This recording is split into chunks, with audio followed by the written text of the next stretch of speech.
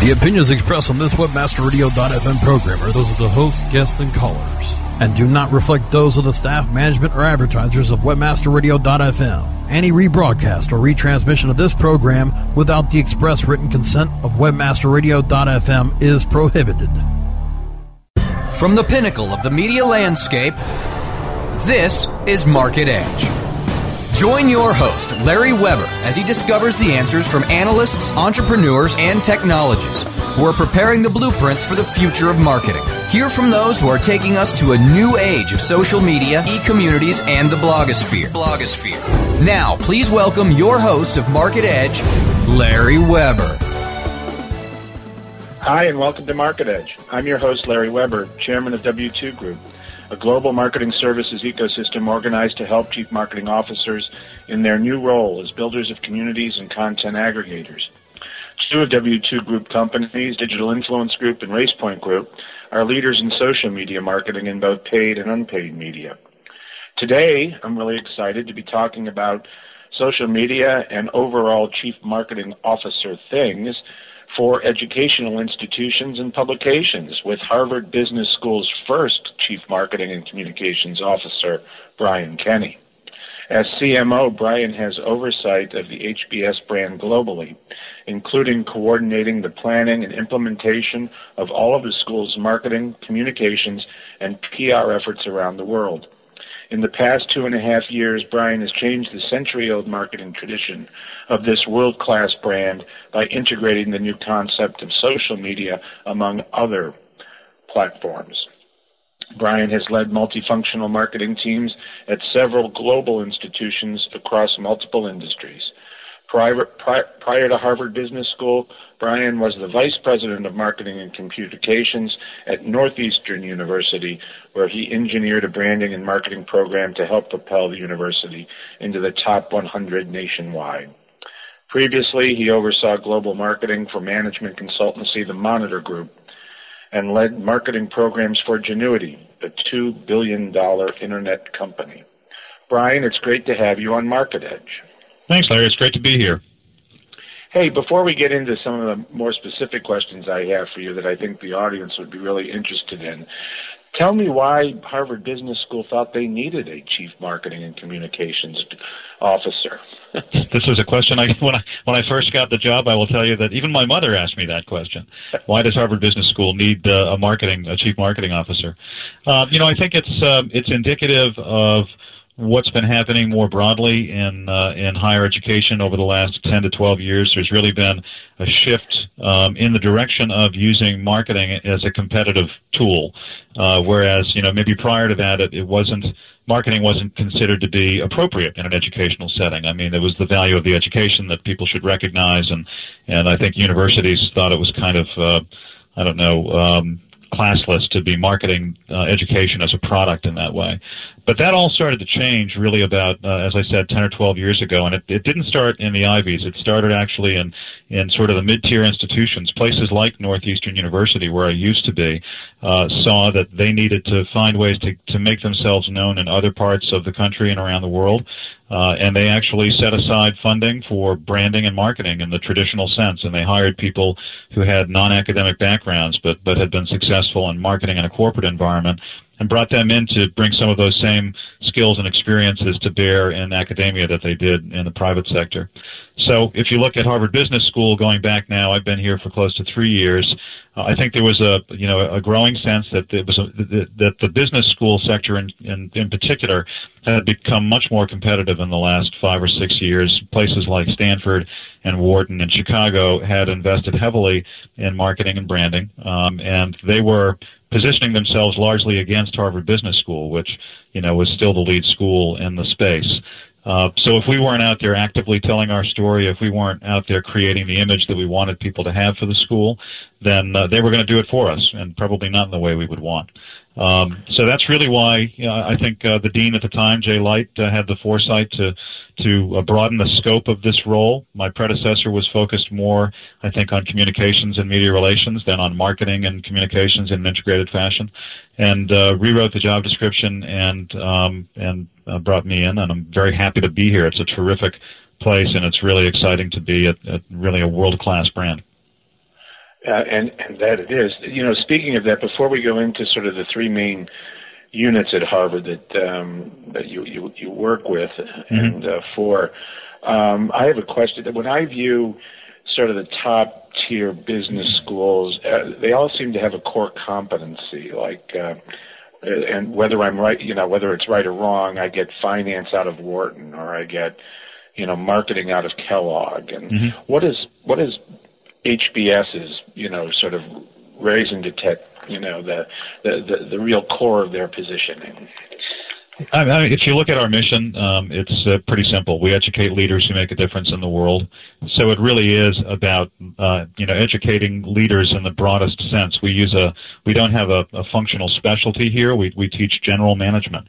And that means that we try to give our students the broadest range of skill set possible so that they're learning about all of the kinds of functions that, you know, a CEO would need to know if they were making a complex decision about their business. So it's, you know, it's general management and you know, and that's in the interest of giving people a broad set of tools to use in making hard decisions, which CEOs do on a day-to-day basis.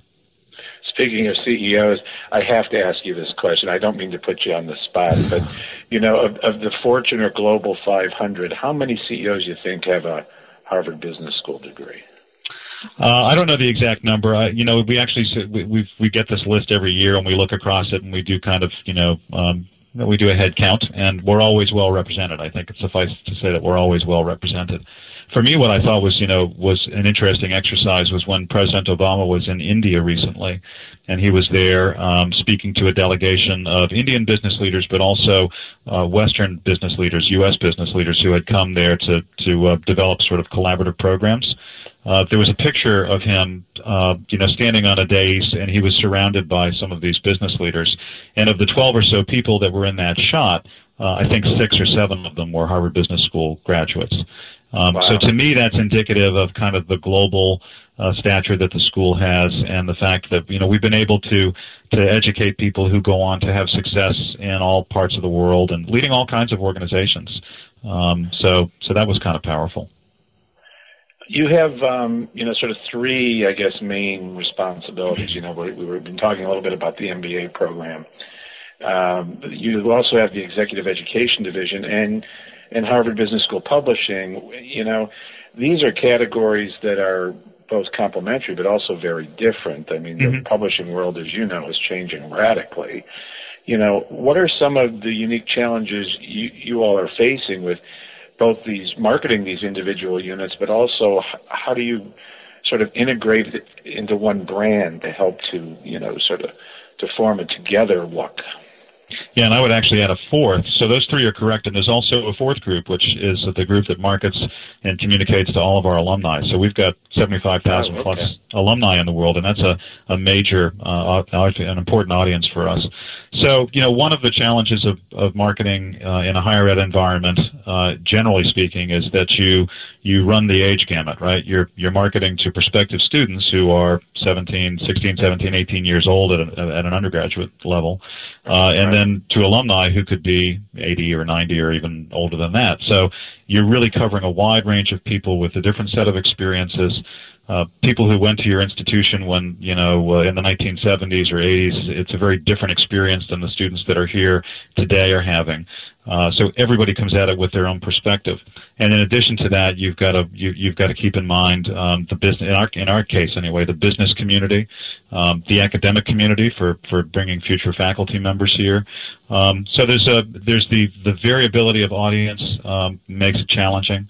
And then when you look at the businesses that we have here, so publishing and exec ed are largely communicating to the same audience, and oftentimes they're communicating about complementary offerings. Sometimes they compete with each other. So there's always that tension that exists between those things.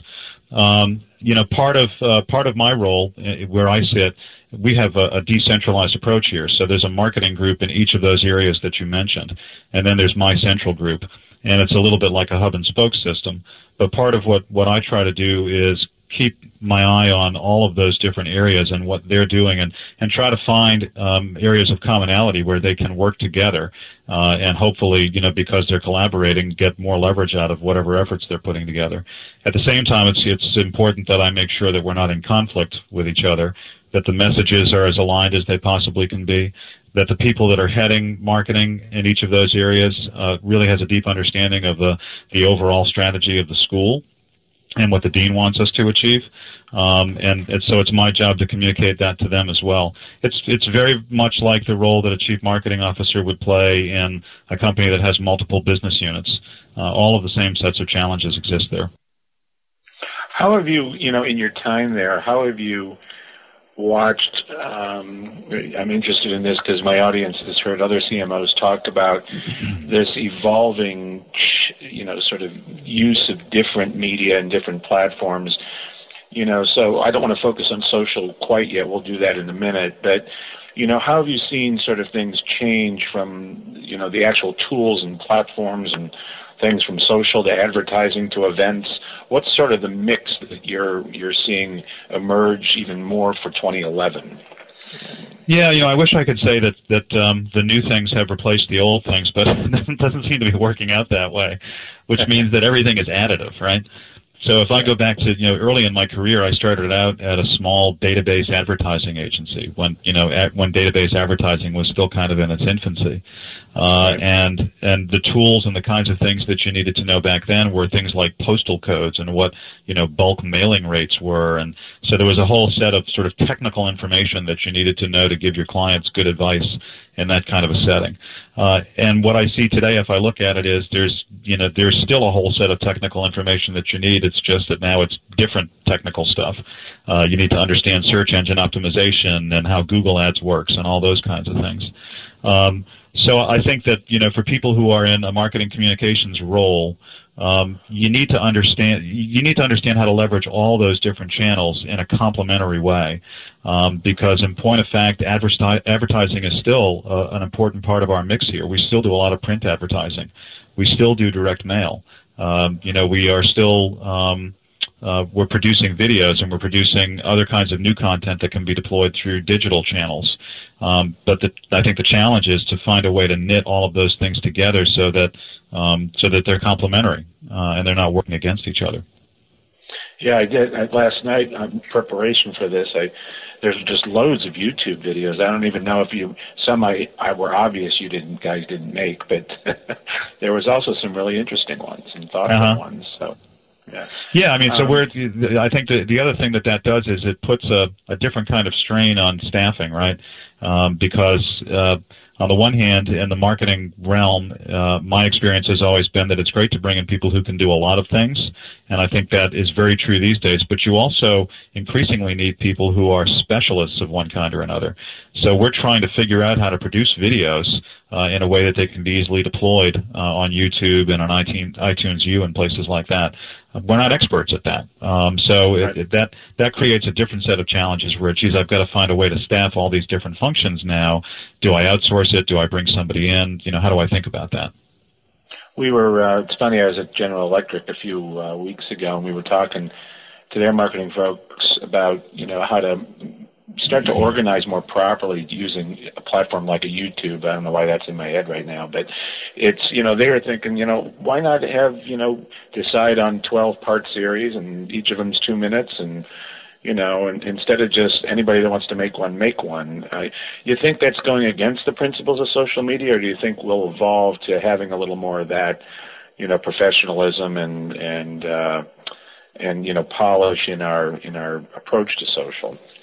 I think you need both, actually. So, we've actually talked about what's the right sort of mix here in terms of the sort of media that we're putting out there. And, part of the reason that YouTube might be on your mind is because the usage of it has just gone through the roof. I mean, the last stat that I was aware of was that I think it was as far back as April that there were 30 billion videos viewed on YouTube in the month of April in 2010. I mean, that's just, you can't even put your mind around that number. It's astounding. Yeah, it's astounding. So, we're in a community here where, on the one hand, there's great authenticity to allowing our students and people in our community to put their own content on our sanctioned websites, because they can tell the story about Harvard Business School in a much more credible way than we could, as the official marketing voice of the school. At the same time, you know that the quality of that content is going to be variable, like you experienced last night, and sometimes there are pretty specific things you want to communicate. So I think it's also reasonable to have more professionally polished material that's appearing alongside that other stuff. And people will be able to tell the difference between the two, and that's okay. But oftentimes you want to be able to convey some specific sets of information, and the only way you can do it is to do it in a much more sort of professional, polished way. Hey, before we take a break, I got to ask you, about dealing with probably your institution above many has what I would call many of the rock star business professors. They've written numerous books. They talk and, command great fees, et cetera. They market themselves. How is it working with the likes of, the Clay Christensens and the Michael Porters, these legends of business, and how do you weave them into the Harvard brand? Well, that's part of what makes this brand such a world-class brand is people like, Mike Porter and Clay Christensen and Rosabeth Montz-Kanter who have sort of become their own brands over the years, and we get, the benefit of all of their great work and their great thinking. And I will tell you, they're wonderful people. So, when I first came here, I won't, hesitate to tell you that I was a little concerned about, working with people who had accomplished so much, who were sort of rock stars in their own right, and would they have sharp elbows, and would they be difficult to deal with? And I have found it to be absolutely to the contrary. They are terrific people. They love Harvard Business School, and they will do anything they can to help promote it. So, we get the benefit of all the things that they're already doing, and it makes our lives, in a lot of ways, a lot easier. I think the challenge there is how do you keep up with somebody like Mike Porter, who is just so high energy and is working on so many things around the world. One of our challenges is how do we make sure that we're aware of what he's doing so that we can leverage it properly. And I've actually got somebody on my team whose job it is to be kind of the liaison to all of those senior faculty. So he spends a lot of time reaching out to them and working with them to make sure that we're taking advantage of all their good work. What a great experience. Hey, we're going to take a short commercial break right now. Please stand by, everybody, and we'll be right back with Brian Kenny, Chief Marketing and Communications Officer at Harvard Business School, right away, back on Market Edge. Market Edge will continue in just a moment. Celebrating the best in online advertising, the Web Marketing Association presents the 2011 Internet Advertising Competition Awards. Submit your banner ads, email ads, rich media, online newsletters, websites, and social media campaigns now by going to www.iacaward.org. Deadline for entries is January 28, 2011. All winners will have their entry highlighted on the Internet Advertising Competition website, as well as receive a handsome trophy to display or a personalized certificate of achievement. Be honored among your online advertising peers by submitting your entry today into the Web Marketing Association's 2011 IAC Awards. Go to www.iacaward.org now. Think about it. You work so hard with your existing clients. How much time do you have every day to recruit more clients, expand your business, and add more value to your service? Let WebmasterRadio.fm do the work for you. We're the premier business-to-business on-air and on-demand podcast network with shows like SEO Rockstars, SEO 101, and SEM Synergy. We can tailor an ad campaign that includes 30 seconds every hour and a 30-minute special every month. Plus the banner ads and links you need to reach our built-in audience and our legions of loyal listeners and podcasters. What you charge in hours for service is all it takes to get started on the fast lane to growing your business. Contact sales at webmasterradio.fm for consultation today. What is this? Why is my website not ranking higher? Well, sounds like you could use a link building report from SEOFox.com. What's that? You can't rank without good backlinks. And SEOFox.com's link building report lets you enter domains and compare their backlinks. It gives a detailed report that shows you why each domain ranks where it does, and it reduces the time it takes to find more links. With SEOFox.com's link building report, you can find more links, use their search marketing services to find more links, or better yet, they could even build your own backlinks. So you think you're pretty sly with that SEO Fox link building report? Sly like a fox. Get your link building report today at SEOFox.com. That's SEOFox.com. CEO Coach, Mondays at 1 p.m. Eastern, 10 a.m. Pacific, or on demand anytime inside the Culture and Business Channel, only on WebmasterRadio.fm. From the pinnacle of the marketing landscape, we now return to Market Edge. Once again, here's your host, Larry Weber. Welcome back to Market Edge. This is your host, Larry Weber, and I'm here today with Brian Kenny, Chief Marketing and Communications Officer at Harvard Business School, talking about a variety of things.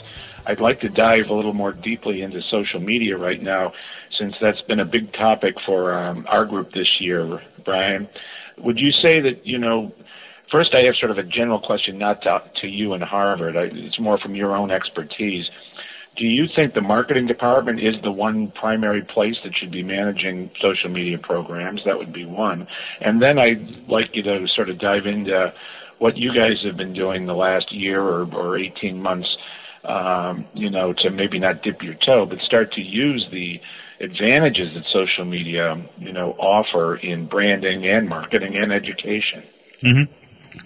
So I'll start with your first question. Do I think marketing should be the ones to manage it? And I would differentiate between managing and owning something. So if the question is, is there one place in a company that should at least have their eye on what the company is doing overall, or the organization is doing overall in the area of social media, I think the answer to that is yes. And I think that marketing is the best and most logical place to have that oversight role.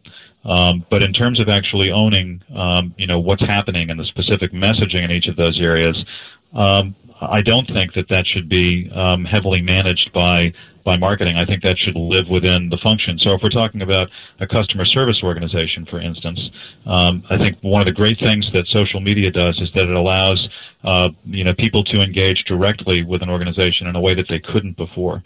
And if you're going to do that, you don't want to go through a third party. So in a customer service setting, Best Buy is a great example of a company that really empowers its employees to work directly using Twitter, as a matter of fact, in a customer service orientation.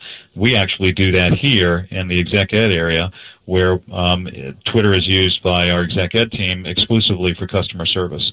And that works really well. So I think that, and what we're trying to do, generally speaking, and I think what a lot of organizations are trying to do, is get comfortable with the idea of stepping back and empowering the people in their organizations to use these social media tools to connect with customers, to tell the story, in a different way, and to give people a different experience. So yeah, I think it's empowering, but it's also scary. And one of the things I've been telling people since I got here is that we really have to get comfortable being uncomfortable, because that's the way it's going, right? Yeah. Social media forces you to give up some control, and then that's a tough thing, especially in the business world. Mm-hmm. So, hey, I saw that you were a keynote speaker this past summer at the Social Convergence and Enterprise Conference, where you said that we cannot connect with social media unless we understand, quote, and I quote you, the sociology of social media. Mm-hmm. What do you mean by that, Brian? And how is it different from the sociology of traditional media? Well, I think what different. So I'll start with the first question first, I guess. What I mean by it is that you can't let the technology drive your social media strategy. I think we're all guilty of keeping our eye, on the horizon and trying to see what the next Twitter is, right? What's the next emerging technology that we need to know about, and how do we need to engage with it? And I think that's the wrong way. What's that? I was going to say it looks like it's couponing at the moment with Groupon. Yeah, exactly. So I think it's easy to lose sight of the real purpose of social media, which is to engage with your customers or clients in a social setting. And that means understanding what they're doing when they're online. So the sociology of how they behave when they're online. And we've got a faculty member here. His name is Mishek Piskorsky, who draws a nice diagram. It's really simple. It's a triangle, and in the top, of the triangle, he's got sociology, and then in the left corner, he's got strategy, and in the right corner, he's got technology. And the point is that it's really the sociology that should drive your strategy, and then your strategy should drive your technology choices. It's really simple, right? Yeah. I mean, it's interesting because I worked with a couple professors out of the Media Lab and the Lab for Computer Science at MIT, and they were consistently saying that we've got it all backwards, just like your professor said, that, technology should be our slave. It's something that helps us get something done. Yeah. Well, and for us that means, so we had to make some choices as we were, and I would be not completely truthful if I said to you that we sat down and said, let's develop a social media strategy.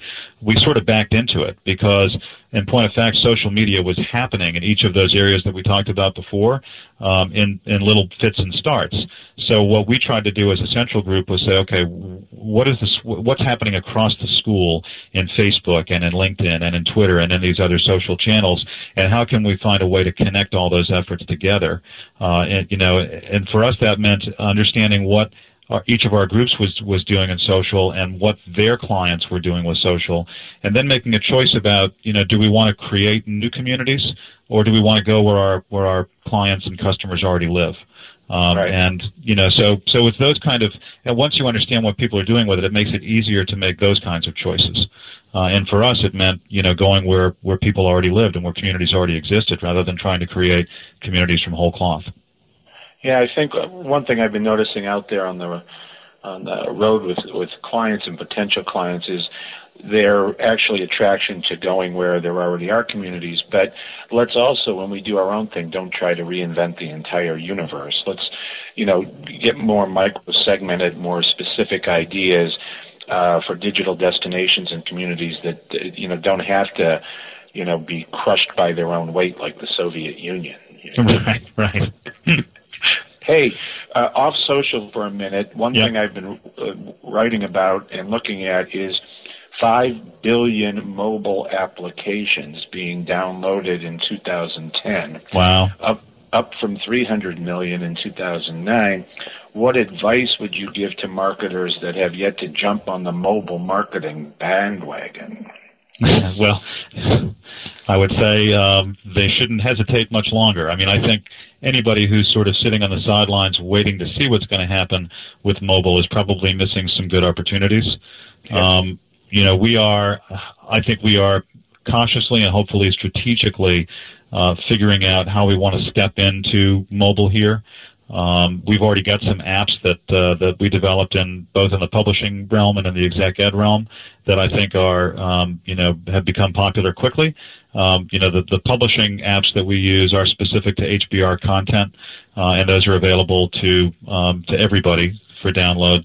The exec ed apps, we started actually with internal-facing apps that our exec ed participants could use when they came to campus. And it gave them a roster of the participants they were going to be in class with. It gave them access to course materials. It gave them taped versions of all of the cases so that if they were in the gym, before they came here and they wanted to get get ahead of the studies, they could listen to all the cases before they got here. So it's that kind of material that we thought was going to be particularly useful, and we continue to expand on those kind of apps. And then for us, the question became, do we want to develop more apps for download, or do we want to develop, mobile websites? And we've decided to go the mobile website route because we think that's going to be the most important thing that people are going to be looking for from us is information that they can get online about the school that already exists, and then put that in a mobile format to make it easy for them. That sounds cool. Hey, what else is looking forward to 2011? What's on your plate besides the sort of the mobile app? What are you guys looking at to have in the mix? Well, I think broadly speaking, social media continues to be a huge focus for us, and specifically the area of content creation. So we talked earlier about video content creation. I think the appetite for video is only going to increase as bandwidth gets better on the internet, and more people find devices that are portable where they can watch video. So we want to actually start looking at creating some original programming that can be deployed across YouTube and across iTunes U, which, if your listeners aren't familiar with that, that's a great section on the Apple iTunes Store where you can go and get access to information from, at this point, I think over 300 universities post content up there. And most of it, I think, is free of charge, in fact. And there's everything from sort of full course lectures to podcasts and all kinds of other content. So we need to start thinking about how we can populate those sorts of channels with material. Cool. Hey, two more questions. Yeah. One is a very tactical one, but I like asking people in your background and now what you're doing. Controversy around the U.S. News and World Report listings, and now there's so many other groups, Forbes.com and others are trying to break into this. What's your view, sitting on top of probably the most famous and highest quality business school operation there of these lists? Do they help? They hurt? Are we looking at it too black and white? I don't think they hurt. I think that they're useful to the extent that, and anybody who's ever sent a child to college has probably benefited from them to the extent that it allows you to quickly compare a number of schools, across a number of important areas, and they just line all that data up for you. And that in and of itself, I think, is very useful. So if you're looking at going to business school and you're trying to decide among 4 or 5 or 6 schools about which ones to apply to, those are great sources of data, really. You can look at numbers of students and numbers of courses and all kinds of other information that they provide you. I think where they potentially become, a distraction is if people are using it to really drive their decision, because you really can't learn about the character of an institution through a ranking. You have to do more research and more work than that. And I really believe that the kinds of students who are applying to places like Harvard and Stanford and Wharton, they're smart enough to know that there is that's one data point, that the rankings methodologies are not scientifically foolproof. In fact, there's inconsistencies even among and between the different rankings, and that their best bet is to use that as one piece of information, but also to go and visit the schools and to talk to people who have gone there and to really get a full picture of what the school's like. Hey, your Twitter account, @HBSCMO,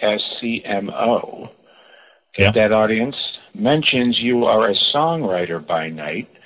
Any chance we'll see a Billboard Top 100 hit in the future by Brian Kenny? Oh, God, I wish, Larry. I'm a frustrated songwriter. I don't know if I put the word frustrated in there. You know what? Music has always been a part of my life and always will be, but I long ago, I think, accepted the fact that there are a lot of people that are a lot better at it than I am. Brian Kenny, Chief Marketing and Communications Officer at Harvard Business School. Fascinating man at a fascinating job. Thanks for being part of Market Edge today, Brian. Thank you, Larry. I really enjoyed it. And thanks everyone in the audience for listening to today's conversation. Visit webmasterradio.fm any noontime Eastern on Tuesdays to tune into the new podcasts that appear on Market Edge. This is Larry Weber. Till next time, thanks a lot. Bye-bye.